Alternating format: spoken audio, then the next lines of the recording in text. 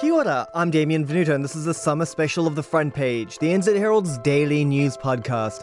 While we're on our summer break, we're taking a look back at some of the biggest stories and top-rated episodes from the podcast this year.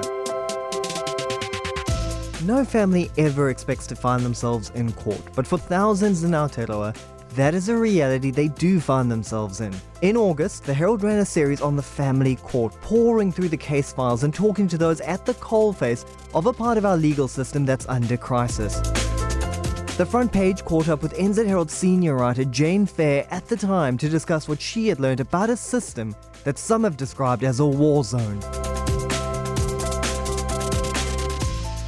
Jane, can you briefly describe what the family court is, what sort of cases they do, how busy it is compared to other court systems, and what the taxpayer cost is of this part of the legal system? Well, the family court are dealing with people and their issues, so divorce, care of child issues, custody, power of attorney, when you have a sick adult, and it's an extremely busy court. They're dealing with about 55,000 cases a year. They've got 64 judges. And it's costing, I did add it up, it's more than 315 million a year.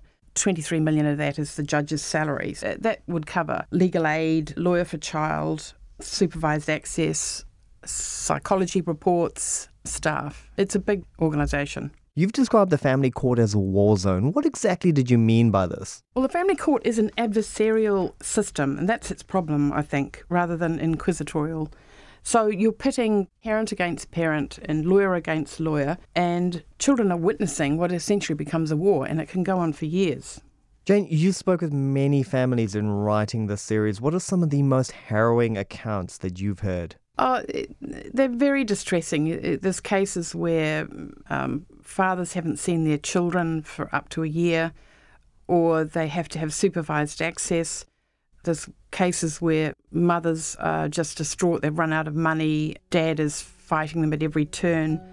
The length of time some of these cases go on is extraordinary. I mean, it can go on for years, and they make application after application which have to be defended, and they run out of money and they run out of energy.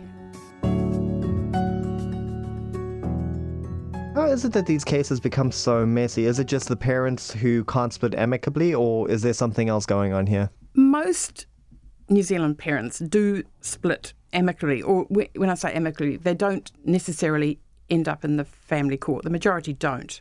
Or if they do, it's over a minor matter and it's solved. But there's a hardcore percentage there that will fight and fight. They don't accept the judge's rulings or the psychologist's report. They hate the other parent, and it just keeps going on and on and on, and they don't give up. There does seem to be a big divide in financial resources between the spouses in a divorce. Does that impact how these disputes eventually play out? I've written quite extensively about property settlement, and it definitely impacts that. I think the person with the most money can keep fighting and fighting to the disadvantage of the other spouse. Fighting over children, it's the same. One case I spoke to, he'd spent $500,000 in the family court and still didn't have access to his daughter. I think recently the government have increased the access to legal aid, so I think it's a little bit better now. But 5 years ago, legal aid was very restricted, and that was a big disadvantage to parents who couldn't afford to pay a lawyer. Jane, is it fair to say that the system has historically been weighted in favour of those who have more money to fight? I think so, yes, because the thresholds for legal aid are quite low. And so I've had cases where a mother has had to lend, she's had to borrow money to lend money to her daughter so she can keep fighting because her legal aid bill got up so large and she no longer qualified. So I think there is an advantage if you have money and you have the will, you can keep fighting. And there have been cases where both men and women have had to walk away in the end and just give up. It seems like the worst cases are those that end up going all the way to court. So is enough being done to stop matters from escalating to that point? Damien, when I started on this series, I, in my mind, thought there would be big faults in the family court and the system, and that was the issue. And there are. There are long delays. It's an adversarial system. But the more I talk to people, the more I realise that actually it's the people that are involved in these cases that are equally to blame. So couples have to go through a parenting through separation course, but it's only about 4 hours. And then the next step is mediation is offered, but one party doesn't have to go. It's not compulsory. So often they just say no or they sabotage it. And the other problem is there is a cost. It's nearly $450 if your income is above a threshold, and that threshold is extremely low. So there's a cost involved, and some parents just can't afford that. If you think of going into court, getting childcare, the transport costs, the parking costs, a lawyer, and then mediation, it's expensive. You also spoke to psychologists in writing this series. What did they say about what drives parents to make the decisions that end up being bad for their kids? They were very firm on this. Hate, jealousy, anger, resentment, retribution, all those negative emotions. And deep down, they probably know it's not good for their children, what they're doing, but they just can't let it go. They have a point to make, or they want to get back at their partner, or they don't want to lose, and so they keep going, they keep fighting. What are some of the long-term impacts these drawn-out procedures have on kids? Well, the clinical psychologists I spoke to who work in the court, they're across all the research, and there's very compelling research which shows that not all of these kids, but some of these kids that are involved in these very bitter fights, watching their parents fight most of their school years, they have a higher rate of substance abuse and addiction, anxiety, depression, behavioural issues. And in the future, they have difficulty forming healthy relationships because they've never had a good role model. The system is even having an impact on lawyers and judges, with a massive spike in complaints about judges, while family court lawyer Brinton Smith was attacked in an elevator at the Whangarei court. How often does that happen, and what psychological impact do legal representatives face dealing with these emotionally fraught cases? Well, Brinton was an unusual case. I mean, he was very viciously assaulted and he's not completely recovered yet. So that's not so common, but I think the abuses, I mean, one psychologist I spoke to said she regularly had online abuse or abuse yelled at her, and in one case it got so close and so personal she had to involve the police. I think the other thing is that I think they just get worn out. I mean, a lot of these court specialists, they're not paid. I mean, a lawyer for child, their rates, they're not great. They're not getting rich off it. A lot of parents, resentful parents, said to me, oh, the lawyers are only stringing it along for the money, but they're not. There's not a lot of money in it. So I think a lot of them get really worn down by, here we go again, here's another difficult case, and trying to make the adults see what they're doing. Given that emotional strain, is it almost in the lawyer's best interest to settle before it gets to court in the first place? Oh, absolutely. I mean, the good ones will try and get the round table settlement. So they'll call, if they've tried mediation and counselling, they'll call like a round table. So you'll have the lawyer and dad on one side, or one caregiver, and lawyer and mother on the other side, and then there'll be lawyer for child there as well, and they'll try and settle it that way. But often that doesn't work.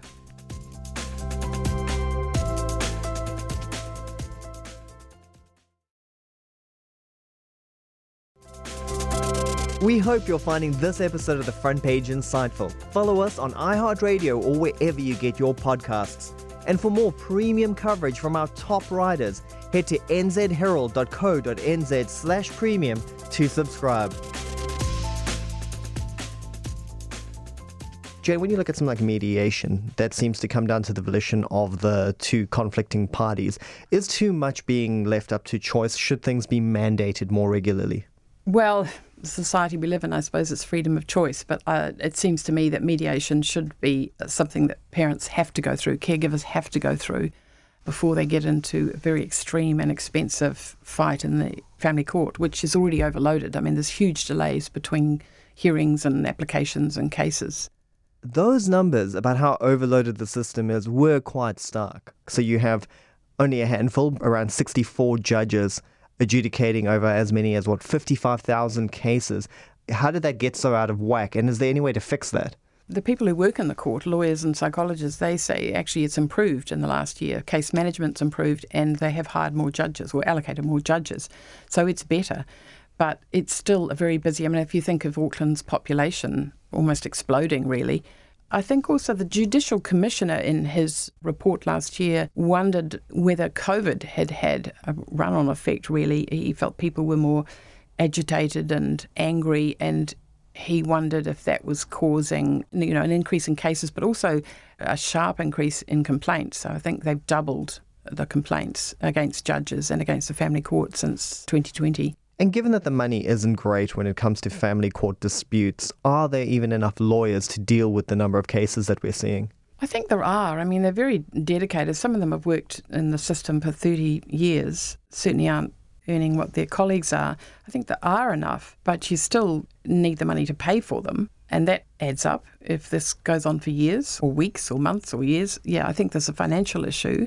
I think the biggest problem is the delays between hearings. So if there's a protection order taken out and the other spouse wants to fight that, they might have to wait 6 months or 8 months to get a hearing. And in that time, the child may not be able to see the parent, or it might have to be under supervised access every Sunday, which is not great for the child. And that's how I think, in the end, child alienation happens.